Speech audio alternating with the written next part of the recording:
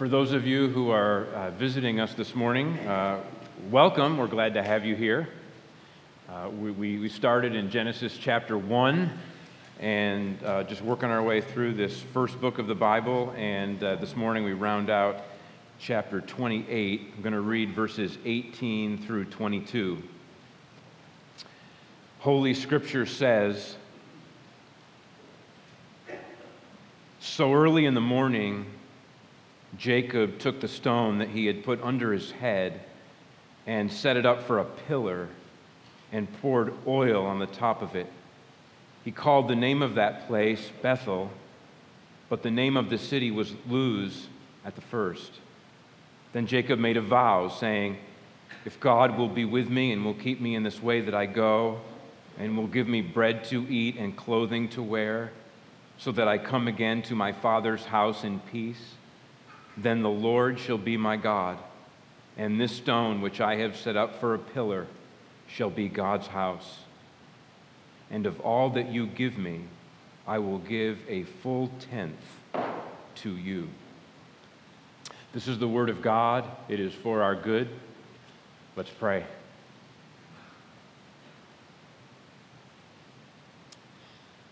Father, I pray that you would direct our attention to the transforming power of your grace.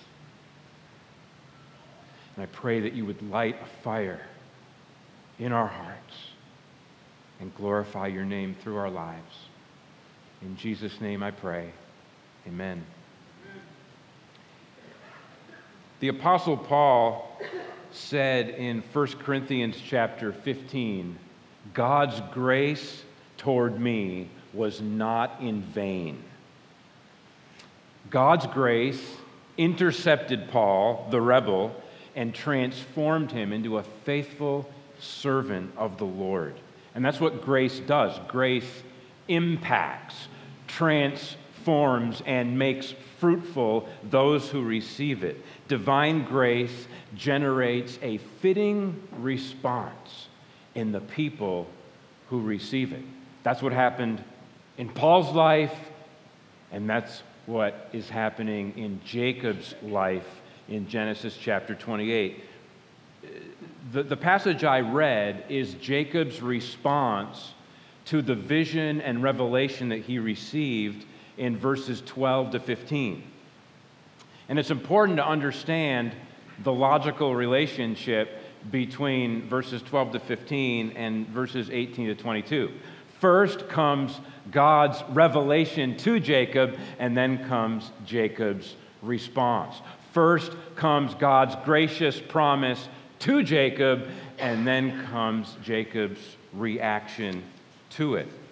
Remember, Jacob is in the early stages of a 500-mile journey from Beersheba in southern Canaan to Haran in Syria. He's been sent on this journey by his parents to escape his brother Esau, who wants to kill him, and also to find a wife among his extended family. And early in this journey, as we looked at last week, Jacob lays down to sleep, and while he is sleeping, he had a dream, and in that dream, the Lord revealed himself to Jacob.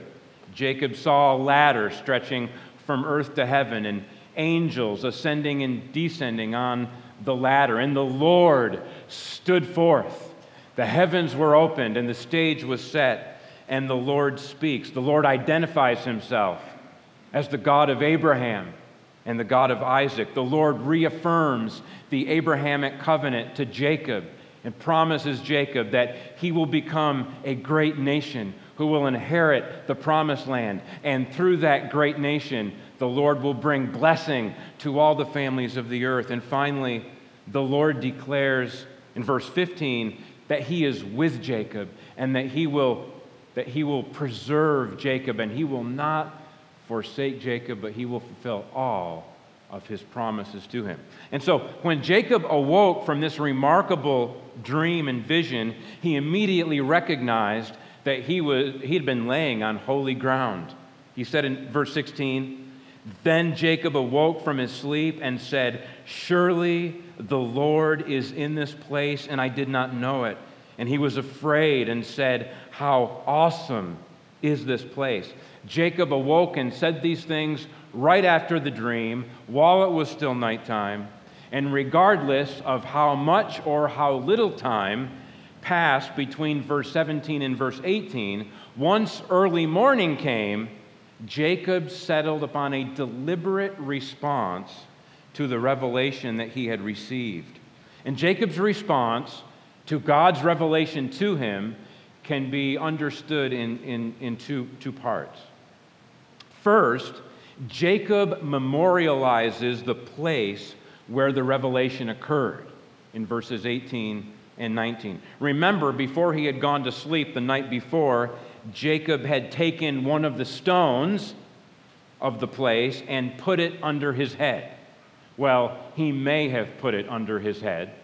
The prepositional element that is translated under could also be translated at.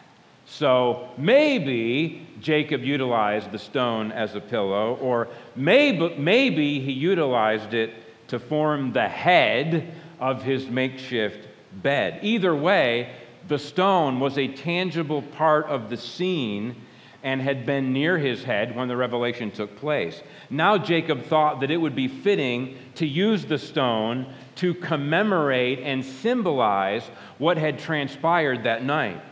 So he set up the stone as a pillar and consecrated it with oil. Now at this point in verse 18, we might assume that the stone pillar is functioning as an altar, but in Jacob's mind, it actually stands forth as a symbol of God's house, as we learn in verse 22. Of course, altar and house are not mutually exclusive. The stone pillar could function as an altar in God's house, a place of sacrifice in God's temple. The consecration of the stone pillar as a symbol of God's house coincides with the commemoration of the place with a name. Jacob may or may not have known that he was in the Canaanite city of Luz, which was the name of the place at the first, verse 19 tells us. Regardless, Jacob named the place Bethel, literally Beth-El, with Beth meaning house and El meaning God. Beth-El, house of God. You've heard of Bethlehem, house of bread. This is Bethel, the house of God. Therefore, both the name that Jacob gave the place as well as the stone pillar that he had set up were two ways of calling attention to the fact that God's house had descended upon him in that place the night before. Jacob sees the place as a temple in which he, a mere man on earth, had an encounter with the God of heaven. As Jacob says in verse 17, "This is none other than the house of God, and this is the gate of heaven."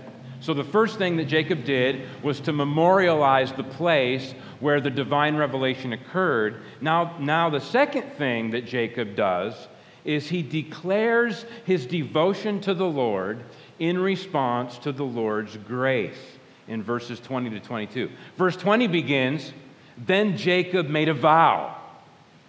Now, the vow itself is focused on the promise that Jacob makes at the end of verse 22 when he promises to give a full tenth to the Lord. But all that Jacob says in verses 20 to 22 is connected to the vow.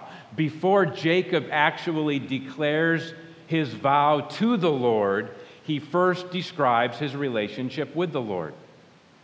Now, before we consider Jacob's words, remember the frame of mind that Jacob is in at this point. Jacob had just been overwhelmed and awestruck by the presence of the Lord, as indicated in verses 16 and 17.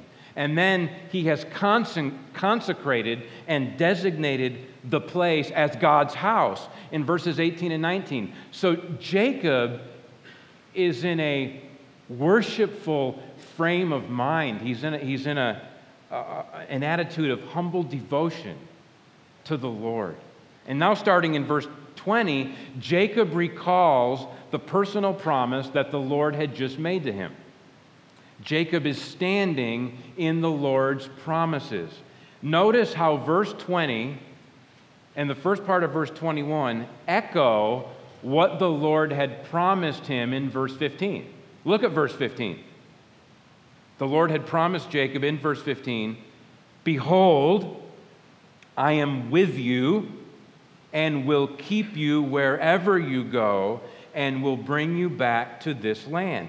And now Jacob recalls that promise in verses 20 and 21. If God will be with me and will keep me in this way that I go, and will give me bread to eat and clothing to wear, so that I come again to my father's house in peace. The "with me" and "keep me" comments correspond exactly to what God had said in verse 15. And although God had not said anything specific about food and clothing, it is implied. And the Lord is with you, and the Lord is keeping you, and the Lord is sustaining you in all of your circuitous journeys until you end up where He wants you to be. He's obviously going to be furnishing you with provisions all along the way. After the children of Israel had lived in the wilderness for 40 years, they were told that the Lord had led them, and the Lord had fed them with manna, and the Lord did not let their clothing wear out. That's the beginning of Deuteronomy chapter 8. Jacob understands that the Lord's protection and provision is aimed at his eventual return to the land, which for him means a return to his father's house, and to return there not in fragmentation, hostility, and fear of a divided house with a brother who wants to kill him, but to return there in peace, in shalom, in safety, with flourishing on all sides. Now, as we continue to probe Jacob's words in verses 20 to 22, the next thing that we see is that his own devotion to the Lord arises from the Lord's grace to him. Jacob's if-then reasoning makes this clear. If God will be with me and will keep me in this way that I go, and will give me bread to eat and clothing to wear, so that I come again to my father's house in peace, then the Lord shall be my God, and this stone which I have set up for a pillar shall be God's house. The Lord's gracious promises to Jacob are foundational to the relationship, and Jacob's devotion to the Lord is built on that foundation of the Lord's promise. Now, I would caution against taking a negative view of Jacob's statement, as some may be tempted to do. Some people might take the word "if" in an unnecessary direction, as in, here you can get the feel for this, okay? If God will be with me, and if God will keep me in this way that I go, and if God will give me bread to eat and clothing to wear, so that I come again to my father's house in peace, then after all that, if indeed God has done all that, then at such time in the future, then the Lord shall be my God. And then also after God has done all that, this stone which I have set up as a pillar shall be God's house. That is a possible way of construing Jacob's words. But I doubt that interpretation is on the right track. And here's one important reason why. When Jacob says in verse 22, "This stone which I have set up for a pillar shall be God's house," he is not predicting a mere future possibility. Instead, he is describing a present reality. He has already declared it plainly. This is none other than the house of God, in verse 17. And then in verse 18, he set up the stone pillar as a symbol of God's house, and he named the place God's house. Jacob already believes that this is God's house. This stone that he already set up in the present moment already symbolizes the house of Almighty God. Now, he may well envision a return to Bethel, a return to the house of God at some time in the future when he returns to the land of Canaan, and there in God's house he may worship the Lord and offer a sacrifice to him. But even so, the statement, "This stone shall be God's house," still describes a present reality with ongoing implications for the future. In like manner, I would argue that the preceding statement should be understood the same way. That the statement, "The Lord shall be my God," describes a present reality for Jacob that has ongoing implications into the future. And so, from this moment forward, the God of Abraham and the God of Isaac is now also the God of Jacob. The Lord shall be my God. So, let me talk about this a little bit more. Jacob's if-then statement does not have to be understood as a doubting Jacob, postponing any commitment to the Lord until the Lord has fulfilled all of his words. There are other ways to understand Jacob's if-then statement. For example, the if-then statement may simply reflect the logical relationship between the Lord's promises to Jacob and Jacob's devotion to the Lord. The logical relationship is simple to understand. God's pledge to Jacob is foundational to Jacob's pledge to God, to Jacob's response of faith. Suppose a contractor stops by my house unannounced and identifies himself as no average contractor, but as one who has a long history of working on such houses as mine, and he promises to greatly improve my house. He will fix the siding. He will fix the walls. He will throw out new wings. He will revamp the basement. He will landscape the yard. Oh, contractor, where are you? Now, suppose I believe every word that he said, and I am eager to cement the contractor-client relationship. And so suppose I say this: if you will do all these things that you said, so that you upgrade my modest house into a comfortable estate, then right now, at this very moment, before you've done your first job, you shall be my contractor, and this house shall be your worksite. You see? The if-then language communicates the logical relationship between his commitment to me and my commitment to him. My commitment to him arises from his integrity, his promise, his ability. Another way to capture the logical relationship of the if-then statement is to utilize the word since. In fact, the word that is translated if can legitimately be translated since. And think about how it sounds that way. Since God will be with me and will keep me in this way that I go, and will give me bread to eat and clothing to wear, so that I come again to my Father's house in peace, then the Lord shall be my God, and this stone which I have set up for a pillar shall be God's house. I think that might capture quite well what Jacob is attempting to say in these verses. Jacob believes God's promises, and because he believes God's promises, he is resolved to walk with the Lord and to remember the gracious promises that the Lord has revealed to him. Jacob's devotion to the Lord arises as a response to the Lord's grace to him.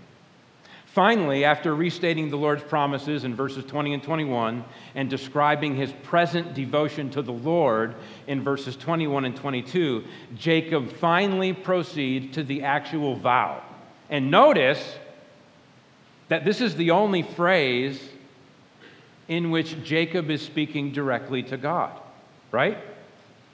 Up until now, Jacob has been speaking about the Lord and about his relationship with the Lord, but now he is speaking directly to the Lord, saying, "And of all that you give me, I will give a full tenth to you." The phrase "a full tenth" in the English Standard Version translation reflects the fact that Jacob is emphasizing giving a tenth by repeating the word for tenth. Jacob is basically saying, "I will give you a tenth, a tenth." The repetition conveys emphasis. Jacob will surely give a tenth. Jacob will give a tenth indeed. Jacob will tithe a tithe. Tithe is a fancier word that simply means a tenth or 10%. Now, in order to appreciate Jacob's vow, it's important to understand that at this point in his life, he possesses almost nothing. Okay? He has left home, and he's on his way to a foreign land. And 20 years later, when Jacob is on his way back to the promised land, he makes this statement in Genesis chapter 32, verse 10. He says, he says to the Lord, "I am not worthy of the least of all the deeds of steadfast love and all the faithfulness that you have shown to me, your servant. For with," listen to this, "for with only my staff I crossed this Jordan, and now I have become two camps." When Jacob left Beersheba for Haran in Genesis 28:10, when Jacob made this vow to give a tenth of everything that the Lord gave him in verse 22, he had almost nothing except for the clothes on his back and a staff in his hand. But he anticipated that the Lord would furnish him, supply him, give to him, and he was resolved to honor the Lord's practical care by giving back to the Lord 10% of everything that the Lord gave him. For us readers of the book of Genesis, as we're journeying through, does that giving a tenth of everything ring a bell in your head? In Genesis chapter 14, verse 20, Abram gave Melchizedek a tenth of everything. Just as Abraham, the man of faith, gave a tenth of everything to the King of righteousness, so will Jacob, the man of faith, give a tenth of everything to the Lord. And by the way, let no one be tempted to belittle the size of Jacob's promised gift. It's important to say that giving a tenth is not small potatoes. It is not an insignificant gift. The Lord gives to us in order that we might be sustained in our everyday physical lives in this world. The Lord expects that we will use a lot of what He gives to us for the maintenance and care of our households. When 20 years later, when Jacob is coming back into the land of Canaan, he's become two camps. He has servants. He has 2 wives and 2 concubines and 11 sons and 1 daughter and a lot of livestock. That's a lot of mouths to feed. That's a lot of bodies to clothe. He needs tents and resources and tools to do life, and the Lord expects him to use what the Lord has given him to take care of His people. Don't ever miss that. The Apostle Paul gave this instruction to Christians in 1 Thessalonians 4. He said, "Aspire to live quietly and to mind your own affairs and to work with your hands as we instructed you, so that you may walk properly before outsiders and be dependent on no one." And then in 1 Timothy 5:8, Paul said, "But if anyone does not provide for his relatives, and especially for members of his household, he has denied the faith and is worse than an unbeliever." Yes, of course, we want to hold everything that we have with an open hand and be willing to part with anything at the Lord's direction. But in the ordinary course of life, the thick and thin of life, the Lord expects that we will use vast amounts of our resources to provide for the reasonable care of our families and extended families. And yet that the Lord has designed life to work in such a way also that we take a meaningful and substantial part of what He gives us and we give it back to Him. Not because He needs it, but as a way to demonstrate to Him and to demonstrate to our families and to demonstrate to the world that He is our Savior and Sustainer and the one that we honor above all else. How do you give to the Lord? Well, generally speaking, giving material gifts to the Lord, it effectively and practically means giving material gifts to support the ministry of the Word, the advance of the gospel, the maintenance and care of the church, the relief of the poor, orphans and widows, especially those within the household of faith. We give because He first gave to us, and out of everything He gives us, we give. Now, let me make two applications from this text. First, God's grace brings about our devotion to Him. When we looked at verses 10 to 17 last week, the application I attempted to drive home is that when it comes to having covenant fellowship with the living God, when it comes to you having a personal relationship with the Lord of heaven, the Lord is the one who must graciously initiate and establish that fellowship.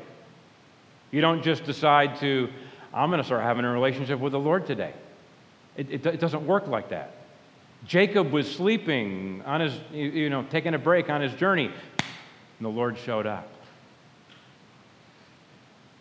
But the other side of the coin is that whenever the Lord does graciously initiate and establish fellowship with a sinful human being like you or me, that sinful human being must consciously stand in the Lord's grace and pledge his or her loyalty to the Lord. And you need to clearly understand this pattern and this order. First, the Lord bestows His lavish grace upon us, and second, that lavish grace impacts us and generates in us a fitting and grateful response to the Lord. If you're here this morning and you're frustrated with yourself because you just think, man, I just can't muster up devotion to the Lord. I'm dull. There's just not much there. What am I supposed to do? Fake it? No. Look back to the Lord's grace. Look back to Scripture. Look back to God's promises. Your devotion to the Lord is only going to arise as you are interacting with the grace of God given to you, which He talks about in His Word. And by the way, the whole Bible is structured this way. The Ten Commandments is structured this way. Before the Lord tells the Israelites what to do, where does He start? He starts with a preamble of grace. He says, and God spoke all these words, saying, I am the Lord your God, who brought you out of the land of Egypt, out of the house of slavery. Redemption precedes an obedient response. Turning to the New Testament, we learn that God's mercies come first. As we taste and internalize God's mercies, we then offer ourselves in willing service to the Lord. Paul wrote in Romans 12:1, I appeal to you, therefore, brothers, by the mercies of God, that's the foundation, by the mercies of God, to present your bodies as a living sacrifice, holy and acceptable to God, which is your spiritual worship. And similarly, in 2 Corinthians Chapter 5, Paul wrote, for the love of Christ controls us because we have concluded this, that one has died for all, therefore all have died. And He died for all, that those who live might no longer live for themselves, but for Him who for their sake died and was raised. Listen, We don't decide to live for the Lord as a strategy to get the Lord to be gracious to us. That would be to put the cart before the horse. And that cart is not going to heaven. Instead, we yield ourselves to the Lord in response to the lavish grace that He's already given us. Worshiping and obeying and serving and giving to the Lord is not a way to get God's favor. Instead, worshiping and obeying and serving and giving to the Lord with joy is how we demonstrate our faith and confidence in the Lord's favor to us through Jesus Christ. Jesus died as an atoning sacrifice for our sins, vanquished the grave, and was raised from the dead by the glory of the Father so that sinners like you and me might leave the darkness behind and walk with the Lord in the land of the living. Like Jacob, we declare our loyalty to the Lord. The Lord shall be my God, and we live accordingly, all in response to His gracious promises. I want to ask you a question. Have God's gracious promises overtaken your heart? Yes or no? Promises like these. Fear not, little flock, for it is your Father's good pleasure to give you the kingdom. Luke 12:32. He does not deal with us according to our sins, nor repay us according to our iniquities. Psalm 103, verse 10. I have blotted out your transgressions like a cloud and your sins like mist. Return to me, for I have redeemed you. Isaiah 44, verse 22. I will be merciful toward your iniquities, and I will remember your sins no more. Hebrews 8:12. I am the bread of life. Whoever comes to me shall not hunger, and whoever believes in me shall never thirst. John 6:35.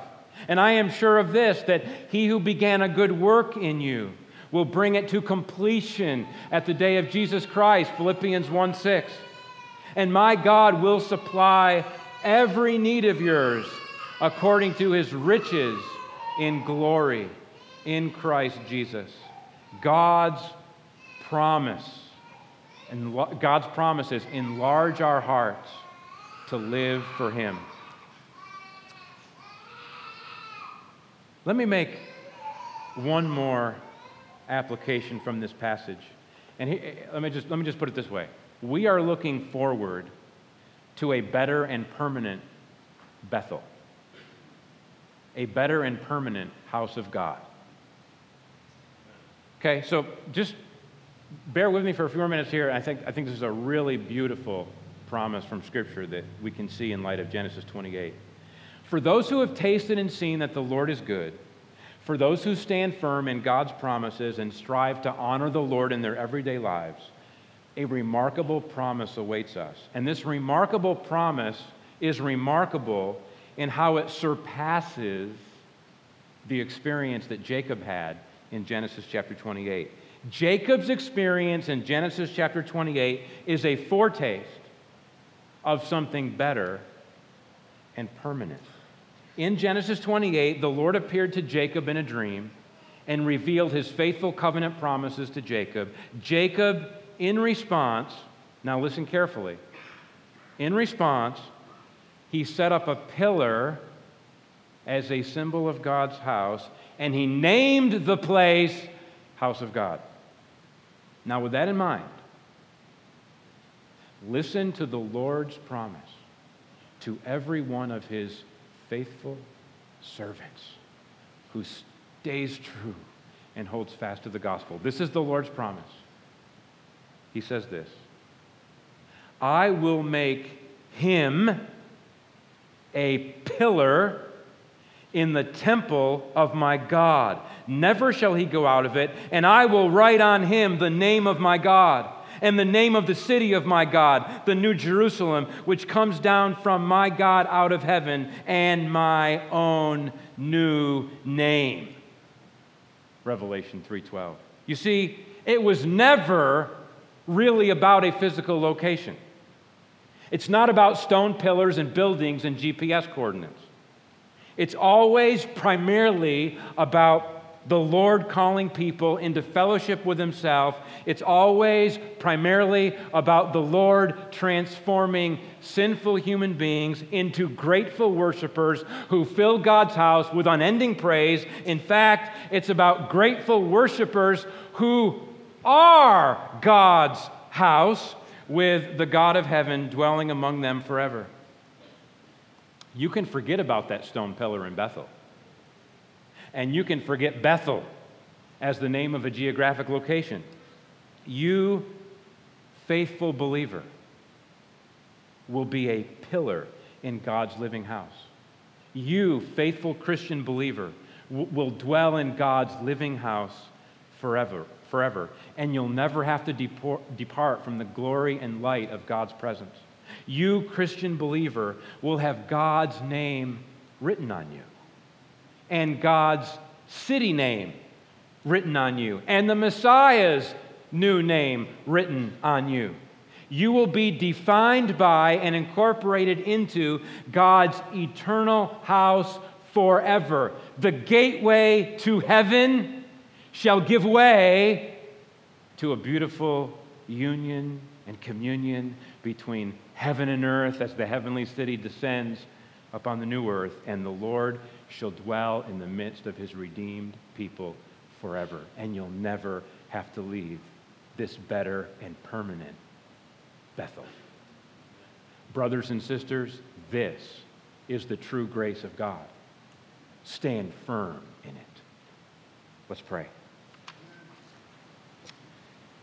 Father, I pray that you would do what only you can do, which is to touch our hearts, transform our lives, revive our spirits, sustain us in trials, help us to cling to your promises, and always keep before us the hope of glory.